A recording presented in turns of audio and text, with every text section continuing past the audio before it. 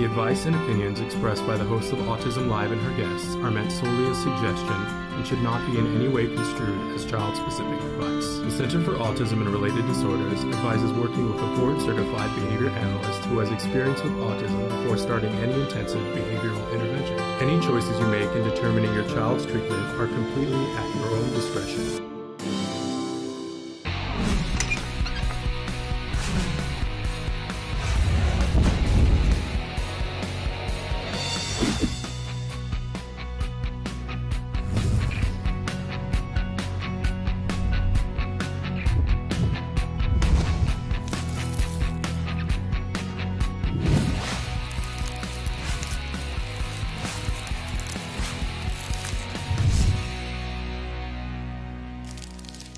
Good morning and welcome to Autism Live. I'm Shannon Penrod. We're coming to you live this morning.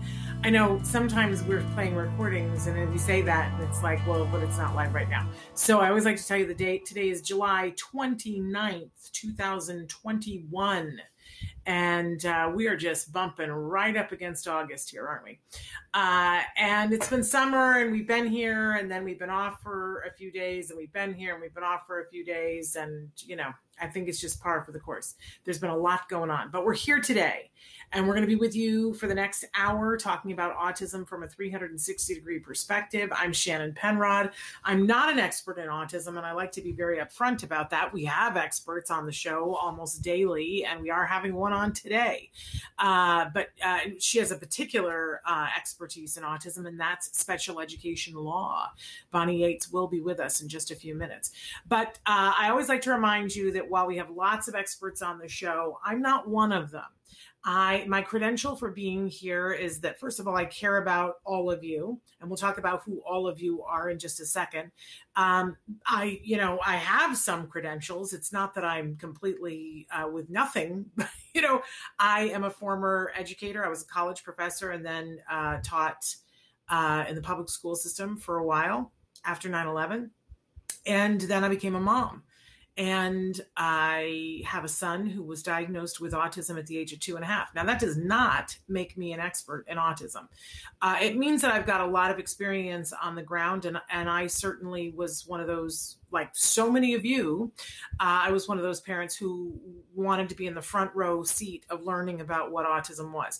And eventually, I began hosting shows about autism, been doing that for well over a decade now. And in the course of doing that, I interviewed a lot of people. So I like to say that I have an informed opinion, not an expert, though. Just want to be clear about that. I do have letters after my name, but they have nothing to do with autism. They have everything to do with theater. So there you go. That's what that is. But I also care deeply and feel, like many of you, a responsibility to give back. When you learn something, you turn around and share it with somebody else so that more people can learn, right? I think that's a thing. It's a helpful thing. And I certainly feel like that's part of my mission in being here. We want to provide information and inspiration to all of you who are listening. I promised we would talk about who the you is. We hope that the you is the world. We recognize that, first of all, we want to make sure that since we're talking about autism, and there's a wonderful, wonderful, I think, baseline edict, which is nothing about us without us. So first of all, we want to say that for individuals who are on the autism spectrum themselves, who have the actual diagnosis, we welcome you here to be not only a part of the conversation, but to steer the conversation, right? And to check in with us and tell us what's going on for you and what you need. That's the beating heart of everything that we do. But we also here on this show like to include absolutely everyone who loves those individuals. That's why I say eventually we hope we're talking to the world, because it should be the world, right? And we're not going to agree on everything, ever. That's just not going to happen. We don't have an expectation that that's going to happen. But I do think that the one thing that we can agree on is that individuals on the autism spectrum deserve respect, the ability to work, love, play, where and with whom they would like to. Yeah. And so that can be a rallying point for all of us, recognizing that this is a big, beautiful community that has many different viewpoints, and that we should celebrate that. We should celebrate the diversity of the autism larger community. That's everyone on the spectrum and the people who love them. So we're live right now on many different platforms. We hope that you will write in and participate with us. Traven is showing you some of the ways that you can participate. Right now, we're live on Facebook Live. We're live on YouTube. We're live on Twitter. And we're live on our homepage, which is autism-live.com. Now, if you're on any of those, especially Twitter, Facebook Live, and YouTube, all you have to do is write in on the format that you're watching. Just, write in, say hi, tell us where you're watching from, tell us what what particular thing you're interested in. If we can't address it in this show, we'll keep it in mind for future shows, right?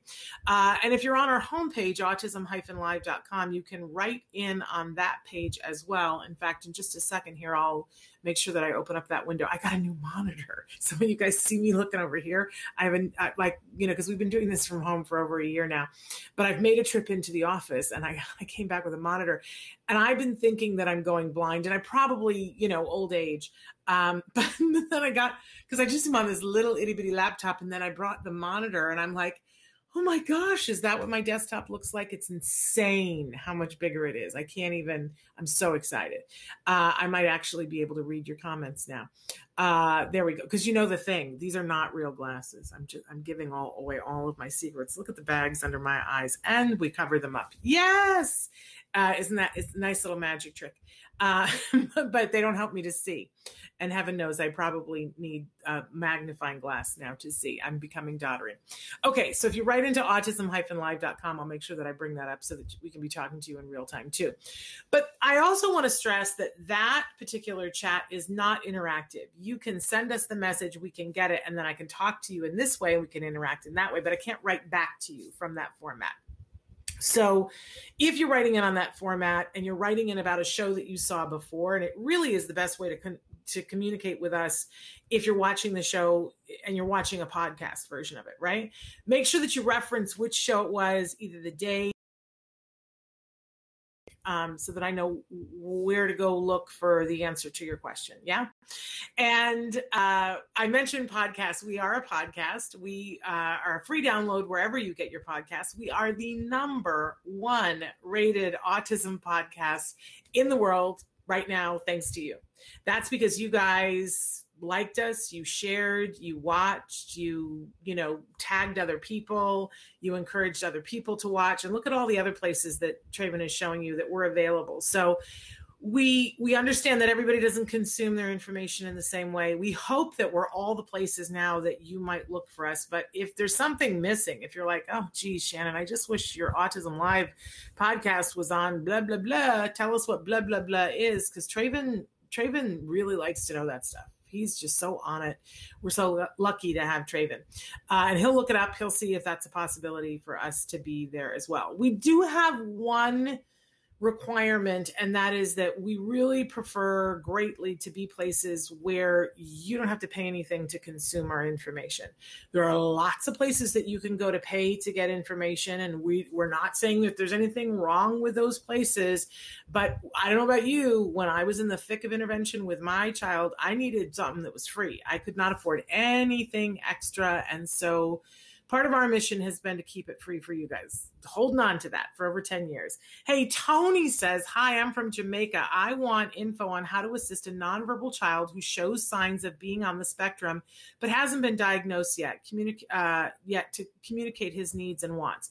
And Tony, how old is this child that is nonverbal? And when you say nonverbal, are they making sounds at all? Are they purposeful sounds or just sounds? Those are good things to know, because nonverbal, when it's people like us that don't have degrees in psychology after our name, mean different things than for people who have, because nonverbal is a very, very specific thing. So tell us a little bit about this child, how old, and if there are purposeful sounds. Are they pointing? Do they use any other types of communication? Are they signing?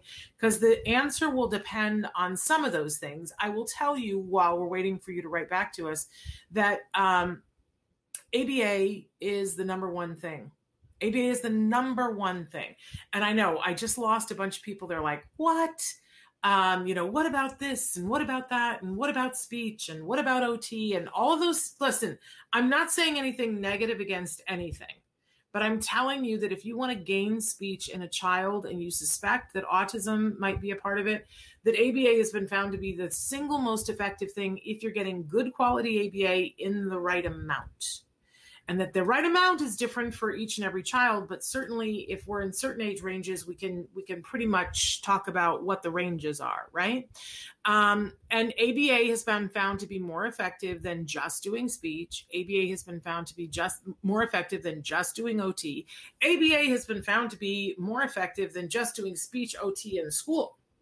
How about that? It's certainly been found to be more effective than any other intervention that you guys might bring up to me. Sunrise, floor time, if we're trying to gain speech, it's much more effective. Okay, so he's 4 years old. He makes a lot of humming and he mumbles a lot. This is actually good. And makes sounds that sound like he's trying to speak words. Okay, that's good because he's making the attempt. So, what we want to do is get very specific with this child and begin to teach him. At 4, I really want you to be working with a board certified behavior analyst. That's my dream. And that you get good quality ABA and that they can be designing the whole program for you. That's really the dream. And I would bet you, Tony, that they have that in Jamaica. And I would encourage you to look for that. But I can tell you that the whole principle of ABA is that we take behavior and we shape it into behavior that we want to see more of. There's some behaviors we want to see more of, and there's some behaviors we want to see less of. So we make it rewarding for the individual, and this is for everybody, whether it's a child on the spectrum or an adult not on the spectrum and anything in between. We make it more rewarding for them to do the behaviors that we want to see more of. So, one of the things that they start with a lot for kids, but this is not one size fits all, but a lot of kids love bubbles. They just love bubbles. And here's what I love about starting with bubbles, because if kids love them, and it has to be a kiddo who loves bubbles, they're also inexpensive. And it's really hard to mess this up. But I've seen lots of therapists who will sit down with a kiddo who loves bubbles, and you got the 49-cent jug of bubbles, right? And the therapist, takes out the bubbles and blow bubbles. And you play with the child and you enjoy, and you see, does the child like it when lots of bubbles come out or just one big bubble, right? So you play for a little while and get to know the child. But then the therapist starts to be very deliberate and they'll go, bah, bah, bubbles, and then they blow, right? And they do this a bunch of times and they play, right? So that the child builds this expectation that, I want the bubbles. I really want the bubbles. And the therapist, it's like this, almost like building the anticipation, bubbles.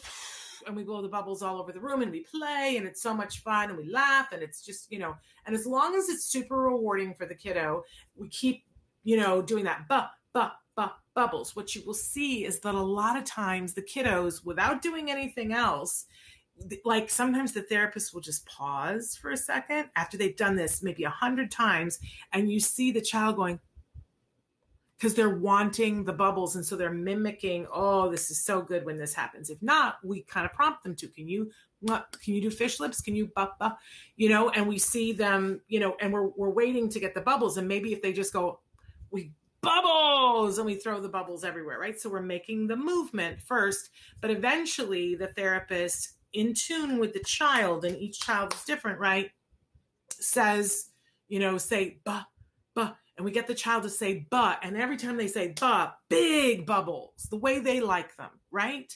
And then eventually we get them to say, bub, right? Big bubbles, right? You get all the rewards. This might take 2 weeks of hour upon hour and the child has to be enjoying it. If sometime they get bored with the bubbles, we move on to something else, right? But a lot of times our kiddos love this, and this is how they shape. So eventually they know when they go, bah, they're going to get the bubbles. And when they do bubba, they're going to get the bubbles. And then, eventually they say bubbles, and they say more bubbles, and they say more bubbles, please. Right. And we're building the sentence. And in between, they'll start to, they won't wait and just get the bubbles to work on something else. They'll go find other things. Like maybe they like Buzz Lightyear, same sound, different thing, right? Different reinforcer. And so we get Buzz to do different things, and Buzz. right? Get them to, and it might be that in the beginning we're just working on getting the B sound, but what we're doing is linking in their brain. I say B, everybody is thrilled and I get what I want. This is fantastic. It's easy for me to say "buh" and I want buzz, and it's easier than throwing a tantrum, right? And they build. This takes so many hours. And if there's one thing I could say to caregivers is that when somebody comes to you and says, we need your child to do a 40-hour-a-week program of intensive ABA. And I know, because this happened to me, you immediately go, no, my child's 3, my child's 4. That's a full-time job. When are they going to have time to play? That's too much, right? Except it isn't. It's exactly the prescription. You really want to be in a minimum of 40 hours. And not only that, you want trained people working with them 40 hours, and you want to do what the trained people are doing the rest of the hours. Every single waking moment has to be what? An enriched learning environment where they're getting what they want as they are doing these behaviors that are helping them to grow and stretch. So, and families will say to me all the time, but they need time to play. If you've got a good ABA therapist, they are playing because they're playing with the bubbles, they're playing with Buzz Lightyear, and they're taking breaks from when they're expected to do something and doing things that are fun. My kid had more fun than any 12 kids because he had good ABA therapy. And people say, but we don't have any family time. That's because you're thinking of this wrong. You're thinking you're not involved in it. You better get in there. Say to the therapist, show me how to do it. Show my significant other how to do it.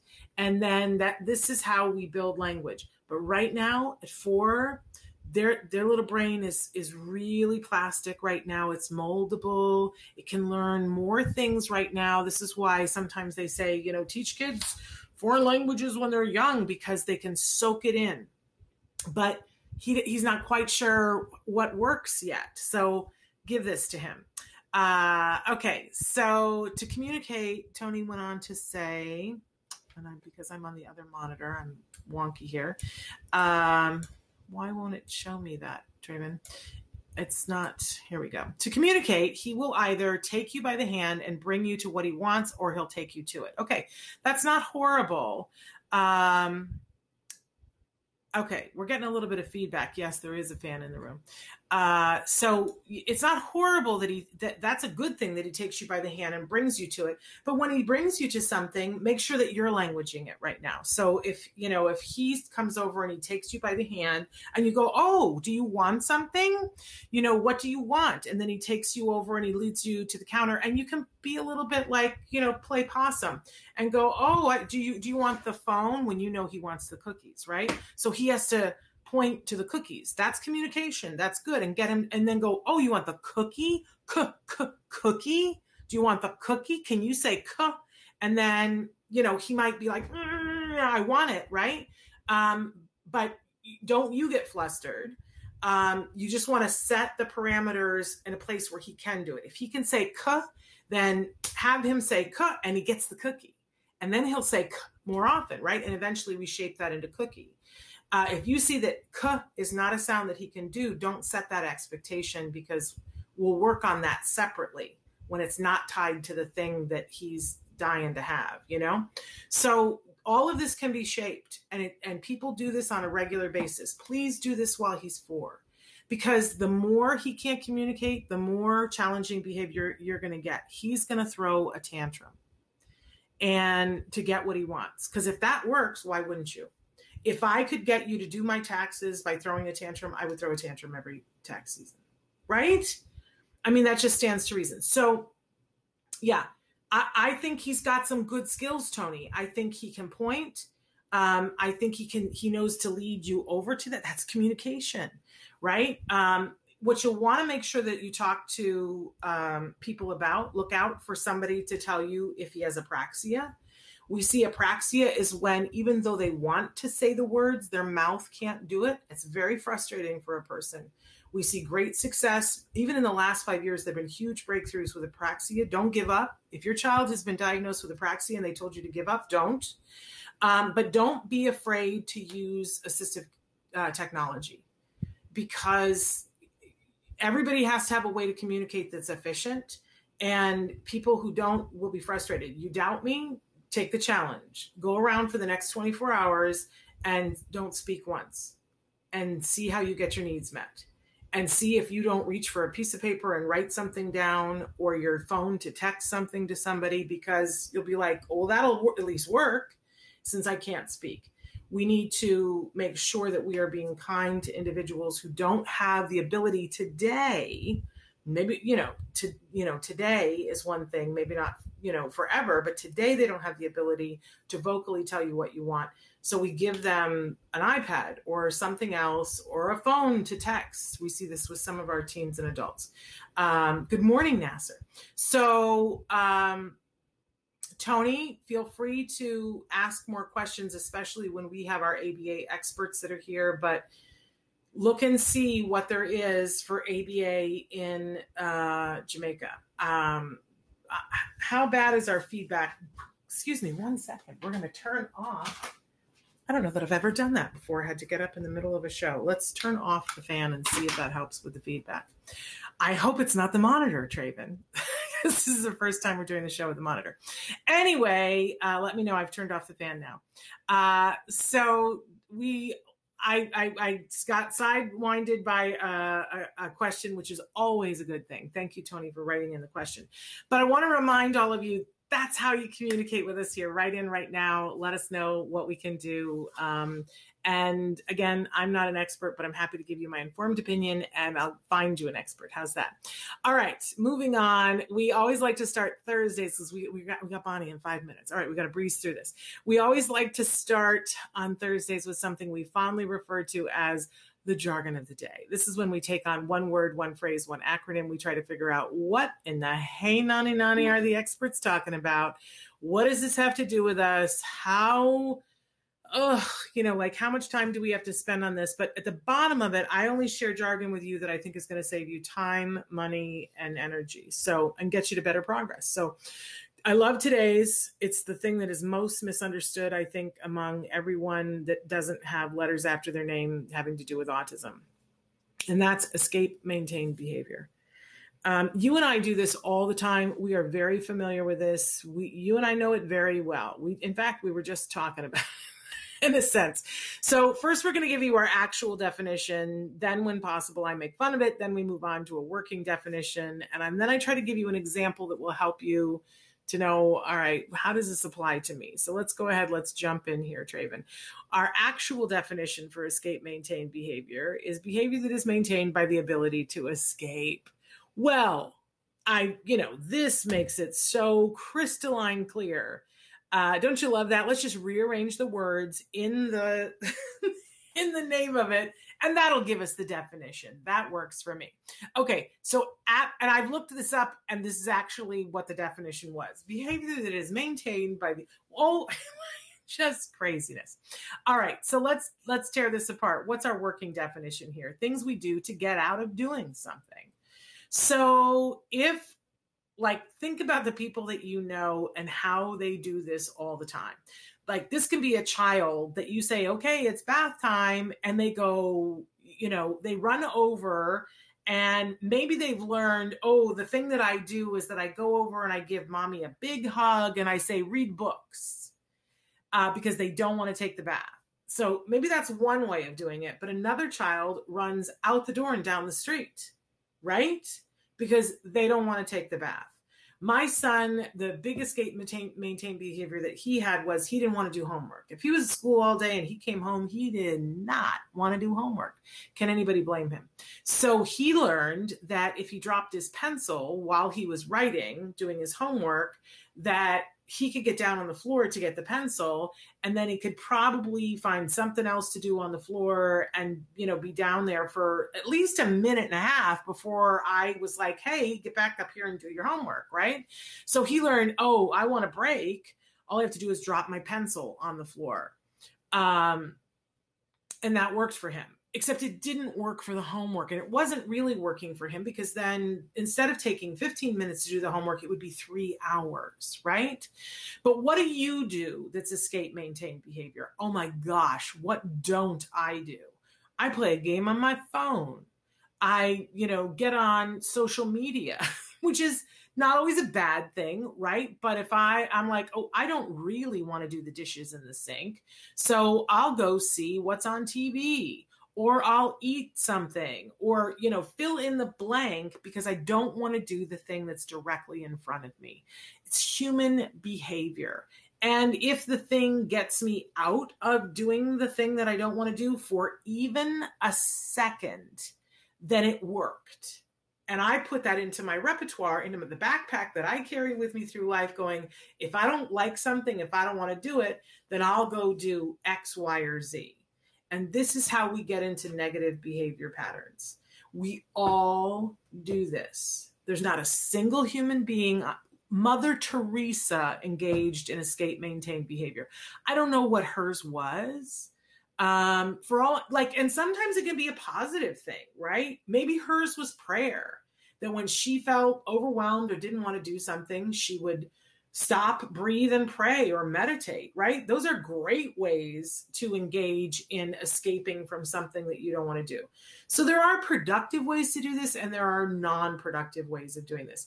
But it's things that we do to get out of doing something.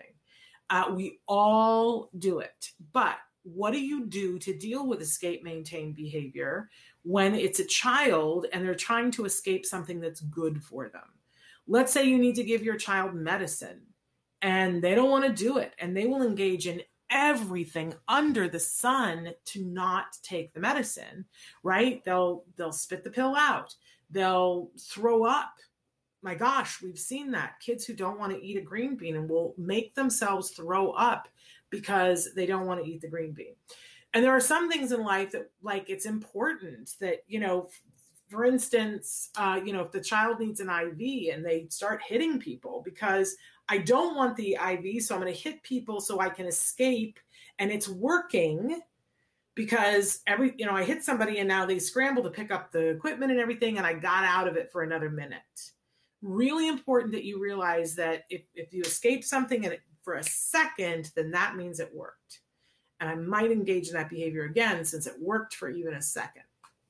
So what do we do to combat escape maintain behavior? Well, the biggest thing that we do is two things. On the one side, we have to teach people appropriate ways to escape things, right? So we teach leisure skills and meditation and things like that to help them to escape when they need to. But then we have to give them the communication skill to ask for that. That's critical. If we aren't teaching that, then we're not doing the full job, right? But then on the other side of it, we have to present a consequence that when it really needs to happen, we need to not give them the paycheck of being able to escape from it, right? So for my son, perfect example of him, with the pencil, dropping the pencil on the floor, and we had our ABA team come in and look at it. I was like, I don't know what to do about this because he's spending, we're here till 8:00 at night trying to do homework. We can't even have dinner because he's underneath the table, and it's just driving me, crazy. And they were like, well, okay, what we need you to do is go buy a bunch of pencils, sharpen them all, have a big cup of pencils ready. The therapist is coming over. We're going to put an intervention in place where we're going to teach him, if you want a break, you have to ask for a break. We did all that. But now he's going to get the break, and we're going to say, okay, but now you got to do the homework. You had your break. Now you got to do it. And we have to take away the reward of getting the break when it's not appropriate. So that meant that even if he dropped the pencil on the floor, one of us had to put a pencil back in his hand. So I would put the pencil back, a new pencil back in his hand, and the therapist would very gently, not, horribly, have her hand on his hand and continue writing. Leading his hand, continuing writing. And the first time we did it, he was so confused. He was like, what's happening? And he really didn't like it. Because if what you want is a break and nobody gets you don't get your paycheck, you are not happy about it. But he quickly learned that it was going to happen no matter what he did. This homework was happening no matter what he did, and homework was not painful. We had tons of reinforcers for him, things that he didn't normally have. My friend who gives her kids Kool-Aid, the only time she gives them Kool-Aid is during homework time. We had every single reinforcer that we could imagine, as long as he kept doing the homework, like and we gave breaks, so the therapist would finish him writing something and he was very fatigued, and we'd be like, yay, you did it, have some Kool-Aid. So it became more reinforcing for him to do it than to not do it. And we kept reinforcing that when he wanted a break, that he could take a break. So escape, maintain behavior, we all do it. Sometimes it's productive. There's a time and a place for it. But when our kids are involved in escape, maintain behavior, we need to have real expert support who will help us to turn the equation around, or your kids will engage in increasingly more, detrimental, more challenging, potentially harmful behavior to escape the thing that they're trying to escape. So we teach them effective ways of being able to escape that are productive. We teach them how to ask for breaks, but we take away the reward of escaping if they're engaging in challenging behavior. It's tough. I wouldn't recommend you do this without an expert, but it absolutely works. It's pretty fantastic. Okay, moving on to our question of the day, because Bonnie's waiting. We're going to breeze through this really fast. Our question today is, what do you do to get out of the things that you hate? I listed a bunch of mine. Right into us. What is your escape, maintain behavior? My goodness, like the stupid games that I play on my phone, if I would stop doing that and write instead, I could write War and Peace. But I need a break too, So, but what do you do to get out of doing the things that you hate? Write in and tell us right now. And tell us the productive things that you do. You don't have to necessarily tell on yourself and say the non-productive things that you do, but let us know. And then we always have a topic of the week. And our topic this week is the 4 usual suspects. Why do we engage in challenging behavior? And there's 4 what we do things, all of us, you and I, and individuals who are on the autism spectrum, same thing. We all engage in challenging behavior for the 4 main usual things: because of attention, because we want to escape something, which we just talked about, because we want to gain access to someone or something, or because it feels good. Those are the 4 reasons. That's why we do the things we do. There is an asterisk. Sometimes we do things for control because we don't feel like we have control, so we will behave in a way to get control. That one is less often, and certainly not in little kids. Yeah. So those are the 4 usual suspects. If you're doing something that you're like, why do I do that? Ask yourself, which one of those 4 things are you trying to get? And remember, it could be a combo platter of any of them. It could be all of them in one, right? Okay. So having said all of that, we're so excited to welcome back to the show the fabulous Bonnie Yates. She is a special education attorney with Tollner Law Offices. She's an amazing, amazing advocate for our kiddos, and we're thrilled that she is here with us today. Bonnie, good morning. Hey, Shannon. Hi. Interesting topic. I'm good. Good. Waiting for the humidity to break with a little rain. I said we're cresting into August, and just when we're like, oh, I've had enough, and we're about to come into the hottest month of it all. Yeah, I know. It's challenging. It's a challenging thing to manage. So I work for Tollner Law Offices. We are a 10-attorney firm, and we specialize in all of the disabilities, special education, regional center, remedies for disabled adults. What else do we do? We seem to keep ourselves very busy helping parents with their disputes with public school districts.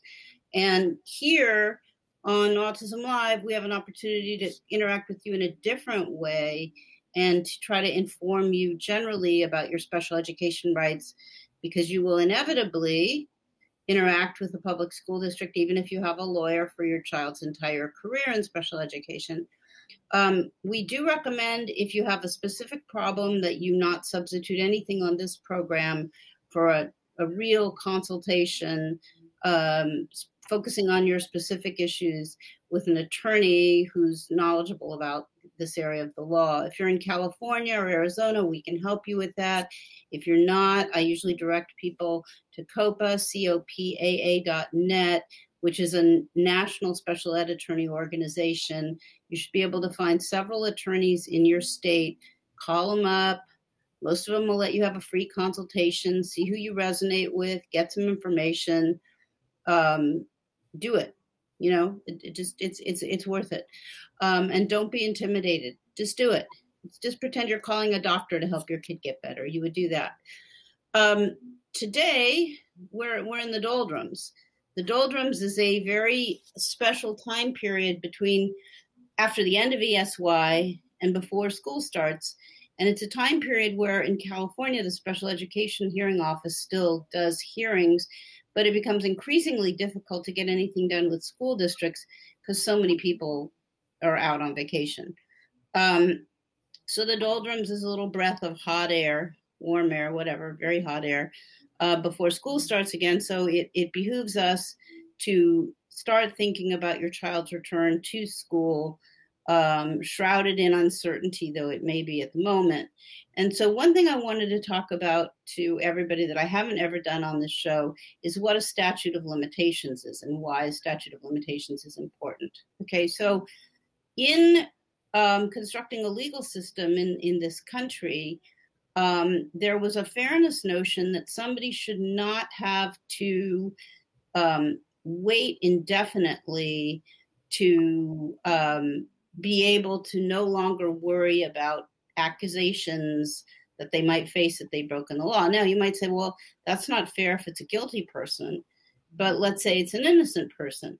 So the statute of limitations is intended to make it fair. The statute of limitations is intended to define a period of time during which somebody can charge you with a crime or a civil offense. And after that time period is over, you can't charge the person anymore. The flip side of that, by the way, is in every case you have a statute of limitations, you also have a defined period of time during which you know you can bring suit against somebody. So let's take a civil wrong. We'll start out with a civil wrong. Let's say failure to pay a bill that you owe a professional. Okay, that's basically called failure to pay an open book account. And the statute of limitations on collection is 4 years. Okay, fraud from the U.S. government, no statute of limitations. Murder, usually no statute of limitations. You've seen with the child abuse cases in this country, there's been a lot of discussion about what the statute of limitations is, if it's fair, should it be told, how should it be redefined. But for special education in California, you have 2 years from the date that the district should have done or refused to do anything pertaining to the identification, assessment, and offer of FAPE to a child. So you basically know that any assessment that you have up to 2 years to dispute it in California, and any IEP that you have up to 2 years to dispute that. So why does that matter to you? It matters to you because you want to know when you think about your child's special education case that as bad as the history might be, you're only going to be able to go back the last 2 years. Conversely, if a district offers to settle with you, you want to settle for the longest time period possible and the longest period during which there are violations. So you want to be able to go back and look and see when that IEP is. And then we get into things like exceptions to the statute of limitations. And one would be if a school district, knowingly provides you with false information suggesting that, that the problem is solved. That would be one. There are other exceptions to the statute of limitations, and statutes of limitations exceptions are also referred to as tolling. Tolling is a period of time during which the statute of limitations is suspended. And sometimes for minors, certain statutes of limitations, let's say personal injury claims against a government entity in California, are tolled.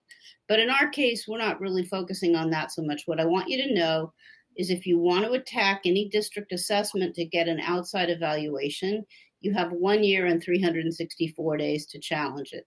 If you have an IEP and you think it's unfair, same amount of time. So what happens if you have an IEP December 1 let's take a better date. Today, what is today? Today's July 29th, 2021. So let's say you have an IEP dated July 20, I'm going to do this wrong. If you have an IEP that's 2 years old, so if your IEP today is from July 29th, 2019, if that date passes, can you file a complaint to attack the offer of FAPE?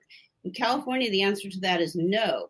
However, there's another basis for attacking that IEP. And what I mean by attacking is if the IEP offer was July 29th, 2019, and that IEP continued to be implemented for several months afterwards, you could attack the time period that was less than 2 years old by saying that the district should have known at that point in time that the FAPE offer wasn't working for the student, and they should have convened a new IEP to address the problems. You can also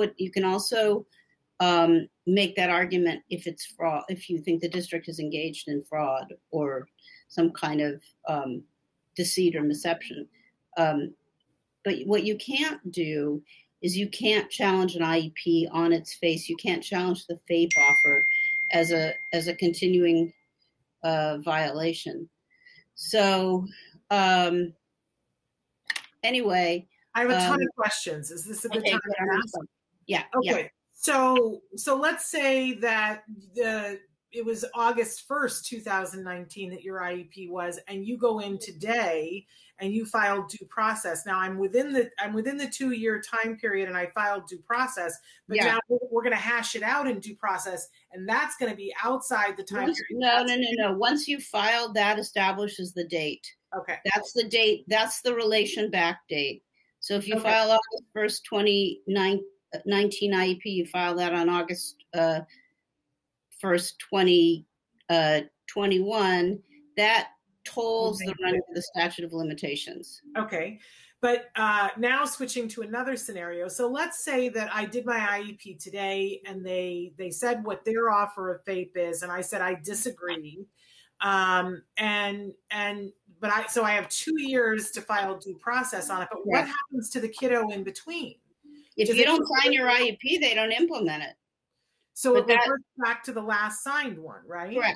Correct. But generally what we recommend people do if they're able, and it depends on the facts of your case, is if you want parts of the IEP implemented, you can file a partial consent. If you don't think the IEP is FAPE, but you want the whole thing implemented, you should sign the IEP and consent to everything, but do so under reservation of rights, meaning you indicate that you don't think the IEP is FAPE. Where you can't sign the IEP is if you aren't going to stay in public school, right? You can't sign the IEP if you're going to remove the student to a private placement. But what you don't want to have is you don't want to have an unsigned IEP with no direction to the district, because they can use that against you later. Yeah. And let me say one more thing about it. Sometimes districts implement IEPs even when they don't have consent. Yeah. But they're not supposed to. Yeah. But let's say that, I do the IEP tomorrow and I sign off on it and I go, okay, great. But now it's next summer and I look back and I go, I don't think we really, first of all, I don't think that the goals worked, and I don't think that they implemented them properly, Two different things. If you don't think the goals work, then your argument would be the district should have held an IEP to address the fact that he wasn't making progress. If the district fails to implement your IEP, you can go back and raise that issue. Okay. You can raise a failure to implement. But if at the end of the year, and I signed off on the IEP and they implemented fine, but the goals, now with hindsight is 2020, and we go, these goals weren't effective and here's why, can I file due process again and ask for comp ed at that point? Because I agree. You can file for due process. Well, first of all, you shouldn't be looking at goals 2 years after the fact. You should be looking at them manually. But if your contention is that the goals were inappropriate, you can't say that IEP that's more than 2 years old didn't offer FAPE at the time the offer was made. But what you can say is that when the district did periodic goal progress reporting and they saw he wasn't meeting his goals or most of his goals, that should have caused them to convene a new IEP at that time. And that's how you raise the issue. I think that's really one of the most valuable things, Bonnie, that I've heard you say, because I think a lot of us get terrified. We go to the IEP, and I'm a former teacher, and sometimes I didn't know. I was like, is this the appropriate goal? Is this not the appropriate goal? You finally sign off on something, and you're like this. You're like, I hope it works. You get to the end of the year, it didn't work, and you feel like it was your fault. And that you I don't know. That's adding a whole nother level to it, which isn't very, what is it somebody said? How would you treat yourself if you were loving and kind toward yourself? That's in that category. Yeah. But what I see with goals is the way districts want to write them when the parent is unrepresented is they want squishy goals that are manipulable so that when you get to the end of that year, they can claim progress. So I do a lot of, going back and saying, what grade level text is this that he'll be reading from? How many prompts is he going to have? Are they physical? Are they verbal? Are they gestural? How is it, what is the percentage of opportunities? How many times are you going to measure it? Because that's what seems to be required a lot of the time.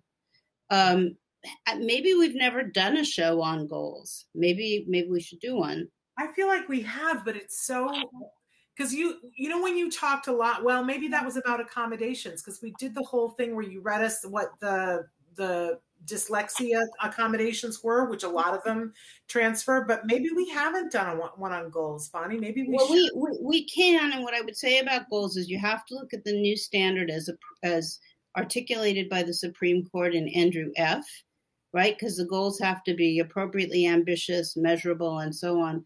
And then we could actually just, we'd have to come up with some real life goals that we could chip away at, and I could show you how they're bad. But it's always kind of, it's an uphill battle with the district. They don't want to fix their goals. Other things we see them doing, they put too many, different subparts into one goal. You'll probably note that your child's home ABA program has 20 or 50 goals and you have 5 or 6 at school. So, that's not trivial either. But those are some things that we could talk about further. I have some other stuff for you today, and you just tell me when we're out of time. You've got about 9 minutes. From my friends at Special Ed Connection. Okay, this is what they are sending out to you, to educators at the beginning of the school year. 3 things to keep in mind when allowing IEP team members to serve in dual roles. The IDEA requires the district to ensure that an IEP team for a child with a disability includes 1, the parents of a child, 2, no less than 1 general ed teacher of the child if the child is or may be participating in the general ed environment, no less than 1 special ed teacher of the child, or where appropriate, no less than 1 special ed provider of the child, 4, a district representative who is 1, qualified to provide or supervise the provision of specially designated instruction to meet the unique needs of children with disabilities, 2, is knowledgeable about the general ed curriculum, and 3, is knowledgeable about the availability of district resources.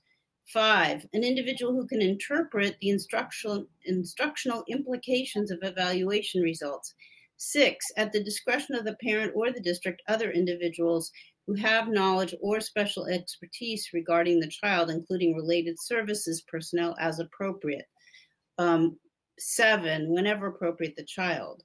Okay, so what this particular article talks about is whether you can have one person wearing more than one hat, okay? It is permissible for schools to have a team member fill more than one role as long as they meet the criteria for that role. However, special education directors who plan to go this route might want to keep the following 3 things in mind. 1, make sure the team member taking on the dual roles meets all requirements. Sometimes districts have the ability to double up the district representative role with another one. Quote, I've certainly seen, this is from a lawyer in Iowa, I've certainly seen schools that want to have the same person fill the role of general ed teacher and district representative. Districts who have the special ed or general ed teacher doubling up need to make sure that person meets the requirements of the district representative. They have to be 1, qualified to provide or supervise the provision of specially designed instruction to meet the unique needs of the child with disabilities. 2, knowledgeable about the general education curriculum, and 3, knowledgeable about the availability of district resources. All 3 of these requirements of the district representative must be met by the special education or general education teacher who will fill the role. For instance, any teacher who's also filling the role of a district representative needs to have knowledge about the availability of district resources. Quote, if a question about a paraprofessional comes up and the answer is, I don't know, I have to check with the principal, then we probably don't have the right people at the IEP. A special education teacher probably meets the first requirement, which is qualified to provide or supervise the provision of specially designed instruction to meet the unique needs of children with disabilities, but may not be knowledgeable about the general ed curriculum or the availability of district resources. A purely general ed teacher, more often than not, probably won't meet the definition of district representative because he will not have the first requirement, which has special ed knowledge. Understand the state law around teacher licensure. The individual who can interpret the instructional implications of evaluation results could potentially be a special ed teacher if she has the right training in the background to do that. Quote, there will probably be, in part, a question of state law around teacher licensure. What is a teacher certified by the state board to do? Specific state licensure rules say only certain people are able to administer and interpret evaluation results. So an individual can interpret the instructional implications of evaluation results. Sounds like a school psychologist or maybe a social worker, school social worker, depending once again upon the state licensure laws. Quote, I wouldn't recommend having somebody double up if their license doesn't reflect the ability to interpret the instructional implications of evaluation reports. That would be fairly easy for a parent to challenge. And then here's the last point. Ensure the team has more than one school member and one parent. In letter to Anonymous, the Office of Special Education Programs said that even if a district has people filling more than one role on the IEP team, the team should not just be one parent and team member who fulfills all the other roles. Just having a special education teacher and a parent is not permissible or recommended, even if you have a special education teacher who's able to check off all those boxes. Teams need to be thinking about the purpose of the IEP team meeting. The reason we have a team with different backgrounds and skill sets is so we have good, thorough, evidence-based problem solving to help meet the students' needs. Okay, so that's Article 1. Did we lose you? No, I was just muted, but I said, okay, Article 1. So Article that's 1. interesting. All right.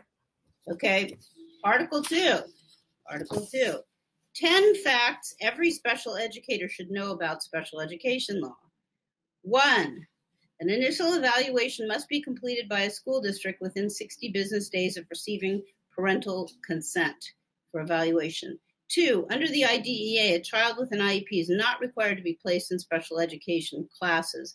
Districts must consider a continuum of alternative placements to meet students' needs, ranging from the least restrictive to the most restrictive, instruction in regular classes, special schools, home instruction, and instruction in hospitals and institutions. That's the LRE continuum. 3, students receiving special education services under the IDEA have the same rights and privileges as students with 504 plans. However, students with 504 plans do not have the same rights and privileges as students with IEPs.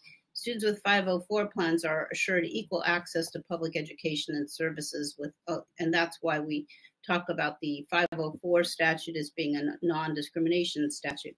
4, a child who advances steadily from grade to grade and who does not earn failing grades can be classified as a child with a disability. Generally, districts shouldn't rely on grades alone when weighing if a student's condition adversely impacts his educational performance, especially because of the way they grade, and especially because there's no high school exit exam in California anymore.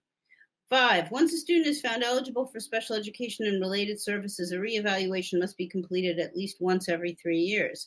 6, students with disabilities are entitled to FAPE that includes access to specialized instruction and related services that provide educational benefit. 7, there are 13 disabling conditions under the IDEA. 8, parents have the right to an independent educational evaluation at public expense if they disagree with an evaluation obtained by the district, unless the district demonstrates that its own evaluation was appropriate. 9, the Supreme Court's decision in Andrew F. Establish the standard that IEPs should meet. A district must offer an IEP that is reasonably calculated to enable a child to make progress appropriate in light of the child's circumstances. The adequacy of the IEP turns on the unique circumstances of the child for whom it was created. 10. Child Find is the affirmative ongoing obligation of states and local districts to identify, locate, and evaluate all children with disabilities residing within their catchment area who are in need of special education and related services. So that's 10 things that people going into those IEP meetings are supposed to know. Are we out of time? You're muted, Shannon. Sorry, I keep muting myself and then I talk. Yeah, we're close to being out of time because I have a couple of things in there that I want to point out that like I almost feel like we should get that laminated and give that to parents before they I'll send it to you after the show. Yeah, I'd love to, because I think, you know, there's a couple of things in there that where parents get tripped up, that the new hot thing that I'm hearing across the board, across the country, is that schools are coming back and saying to parents, well, your child who now has a diagnosis of autism has been in a regular classroom for 4 years, like maybe they're 9 and they just got diagnosed, whatever, and they're doing fine. So, you know, they don't qualify for an IEP or a 504 because there's no educational benefit for them. You know, they're fine. Well, but educational impact includes things other than academic work, and we've discussed that before on the show. Yes. It would include social emotional. It would include daily living skills. I mean, the way to get at that is to look at a psychoeducational evaluation performed by a school district and look at all the areas that they assess. They wouldn't assess in those areas if they didn't have a duty to address those areas, and the law is settled that the term is not academic impact. But they're trying to do academic impact, and I did a case last year at LAUSD with a student that they claimed, you know, because of his grades and his IQ scores, there was no impact. But he skin picked, he was, you know, socially anxious, he had a limited repertoire of interests and things that he talked about and wanted to do. Look, when we get to the day where the autism doesn't have where autism doesn't have an impact that affects somebody at school, that's going to be a good day, but we aren't there yet. Yeah, no. And we're not there with almost, you know, I would say 99.9999% of kids with an autism diagnosis. So when I'm hearing 50% of schools saying, oh, that child doesn't need an IEP, even though they have a qualifying diagnosis, it makes me full on nuts. And but here's the thing about full on nuts. School district attorneys are going to come up with arguments to sell their services to their clients, and they will take positions that are not well reasoned or thoughtful if they think they can sell them to their clients. And we talked a little bit earlier in the year about how the district was sending people forms and just, you know, telling them they were disenrolled. That was one example. So, you know, it is crazy making because we want them to be better and we want them to do better. Yes. But a lot of the time they're, you know, I think because this was originally conceived of as a program for kids with mental retardation, you know, with intellectual disabilities a long time ago, when districts see a kid that's in AP classes, when districts see a kid that has high IQ, when districts see a kid that sits in class and he does his work and he gets straight A's and he doesn't interact with anybody else in that classroom, they think that's great. Yep. They think, you know, we're done here. We don't have anything to do. So yes, I love that list, Bonnie. That was very informative. I think that's good for us all to know. Take a second here and remind people, I referred 2 people to you this week. I don't know if anybody called you, but tell them how to find you at Tollner. Yeah. So my email address, thank you, Shannon, is byates@Tollner, TOLLNER, lawoffices.com. And my phone number is 310-245-1968. If you do reach out to me and you don't hear from me, please try again, because sometimes I have problems with Outlook Mail. I don't love it. And since we didn't get to it, and since the church bells are going off, yeah. I'm going to send you some information that I was going to discuss, and maybe we'll discuss it next week. Okay. About what CDC is saying about mask wearing at school in light of the Delta variant. I'll send you both of those things. All right. That'd be great. Bonnie, we appreciate you so much. Keep on keeping on the good fight. Thank you. You too, Shannon. Everybody have a good week. We'll see you soon. All right. Bye-bye. Signing off here because it's time, but I want to remind everybody we're back tomorrow live. Let's Talk Autism with Shannon and Nancy. Nancy won't be here. It'll just be me and Vince Redman, licensed marriage and family therapist, and we'll be doing some in the news, some of it very exciting. So that's all happening tomorrow. We will be here live. Until then, give your kiddos a hug from me and one for you too. Bye-bye for now.